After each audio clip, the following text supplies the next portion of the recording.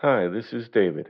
Eating right is often hard these days, but eating better is easy with Factor's ready to eat meals. Every fresh, never frozen meal is chef crafted, dietitian approved, and ready to go in just 2 minutes. You'll have over 35 different options to choose from every week, including Calorie Smart, Protein Plus, and Keto. Also, there are more than 60 add ons to help you stay fueled up and feeling good all day long. With Factor, there's no prep and no mess. Their meals are ready to heat and eat, so there's no prepping, cooking, or clean up needed. Plus, Factor is less expensive than takeout, and you can pause or reschedule your deliveries anytime. What are you waiting for? Discover Factor's wide variety of easy options for the entire day, like breakfast, midday bites, and more. Get started today and get after your goals. Head to factormeals.com/living50 and use code living50 to get 50% off. That's code living50 at factormeals.com/living50 to get 50% off. Thank you.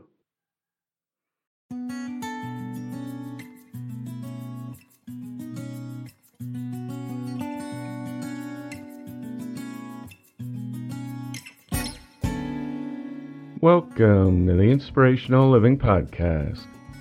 Today's reading was edited and adapted from Peace, Power, and Plenty by Orison Swett Martin, published in 1909.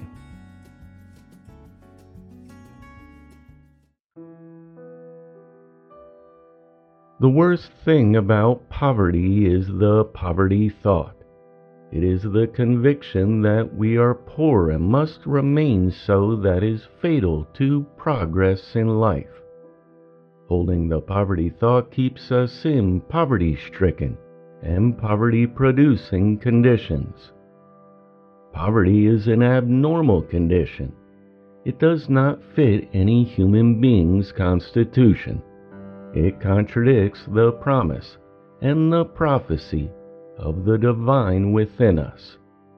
The Creator never intended that we should be a pauper or a slave. There is not a single thing in the wonderful human mechanism that indicates we were created for a life of poverty. There is something larger and grander for us in the divine plan than perpetual slavery to the bread-winning problem. None of us can do our best work, bring out the best within us, while we feel want tugging at our heels, while we are hampered, restricted, forever at the mercy of pinching circumstances. The very poor, those struggling to keep the wolf at bay, cannot be independent. They cannot order their lives. Often they cannot afford to express their opinions or to have individual views.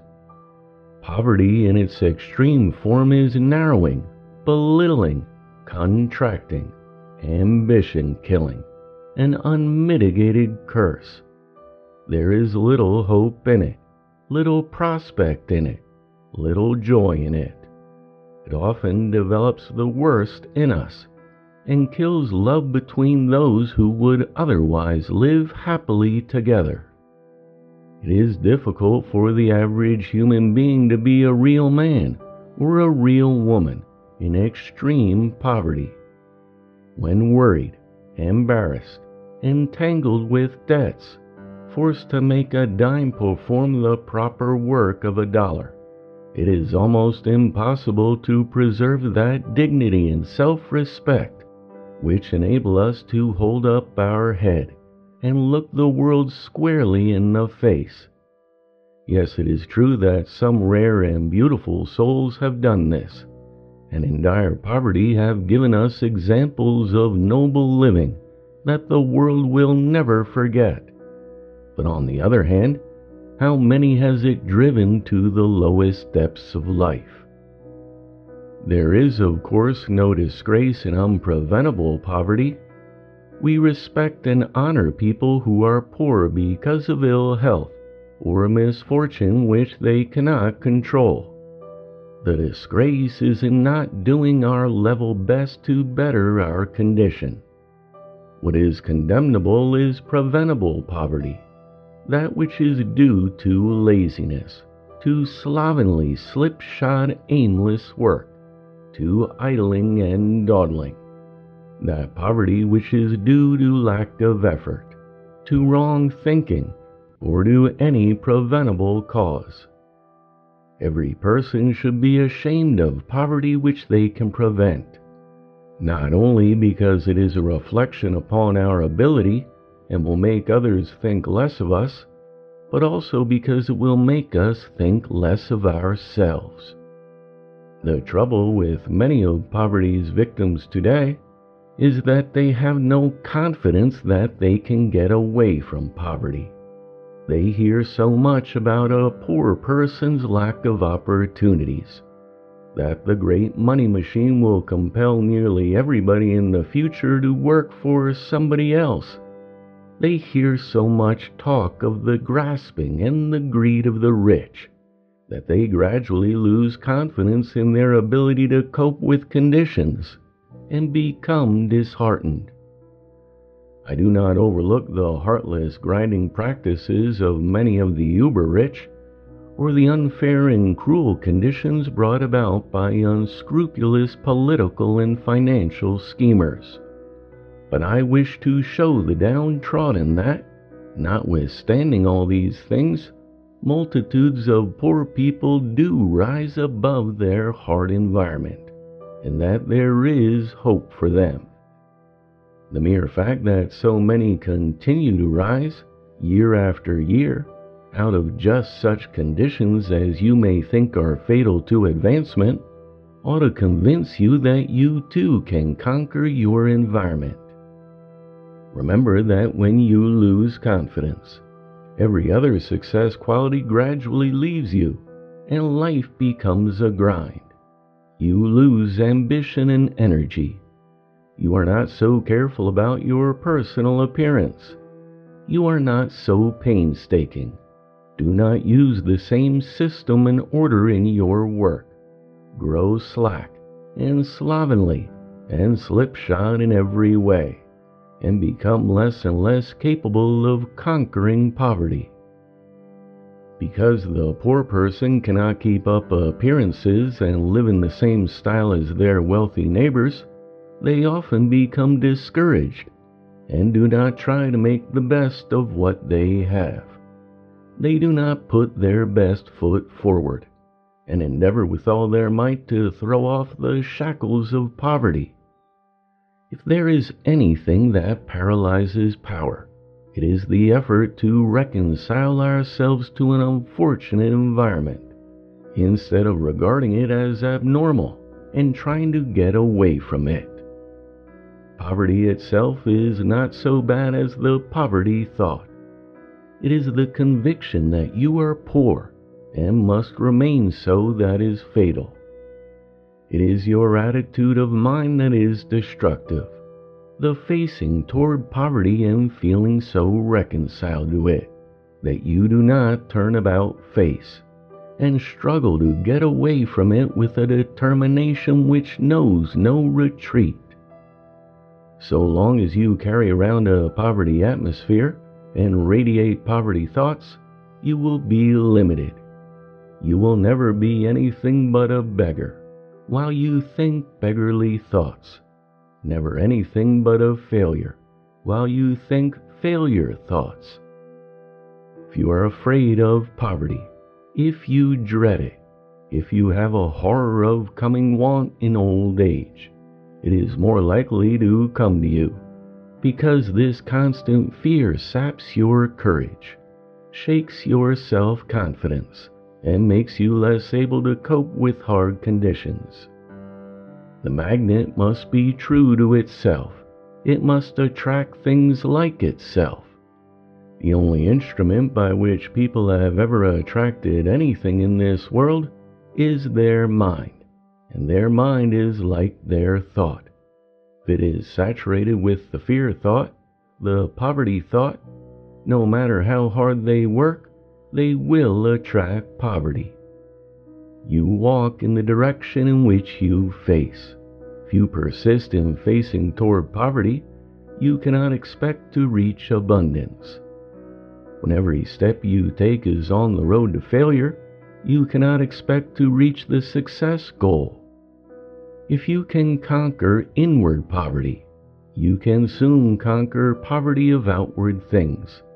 For when you change your mental attitude, the physical begins to correspond. Holding the poverty thought keeps us in touch with poverty-stricken, poverty-producing conditions, and the constant thinking of poverty, talking poverty, living poverty makes us mentally poor. That is the worst kind of poverty. We cannot travel toward prosperity until our mental attitude faces prosperity. As long as we look toward despair, we shall never arrive at the harbor of delight. The individual who persists in holding their mental attitude toward poverty, or who is always thinking of their hard luck and failure, cannot possibly go in the opposite direction, where the goal of prosperity lies. If you would attract good fortune, you must get rid of doubt. As long as that stands between you and your ambition, it will be a bar that will cut you off. You must have faith. No one can make a fortune while they are convinced they can't. Indeed, the I can't philosophy has wrecked more careers than almost anything else. Confidence is the magic key that unlocks the door of supply. I never knew anyone to be successful who was always talking about business being bad. The habit of looking down, talking down, is fatal to advancement. The Creator has bidden every person to look up, not down, has made you to climb, not to grovel. Stingy, narrow minds do not attract money.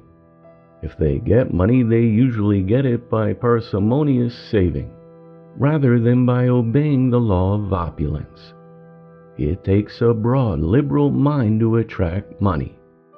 The narrow, stingy mind shuts out the flow of abundance. It is the hopeful, buoyant, cheerful attitude of mind that wins. Optimism is a success builder. Pessimism an achievement killer. Optimism is the great producer. It is hope, life.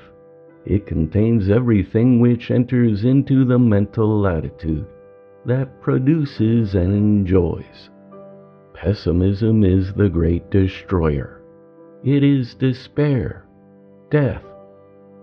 No matter if you have lost your property, your health, your reputation even, there is always hope for the person who keeps a firm faith in themselves and looks up.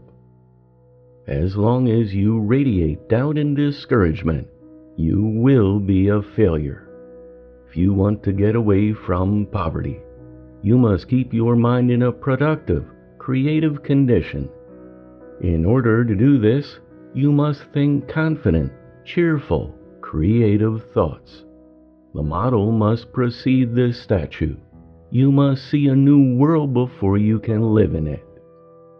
If you want to be successful, you must play the part. If you are trying to demonstrate opulence, you must play it, not weakly, but vigorously, grandly. You must feel opulent. You must think opulence. You must appear opulent. Your bearing must be filled with confidence. You must believe that you were made for success and happiness, that there is a divinity within you, which will, if you follow it, bring you into the light of prosperity.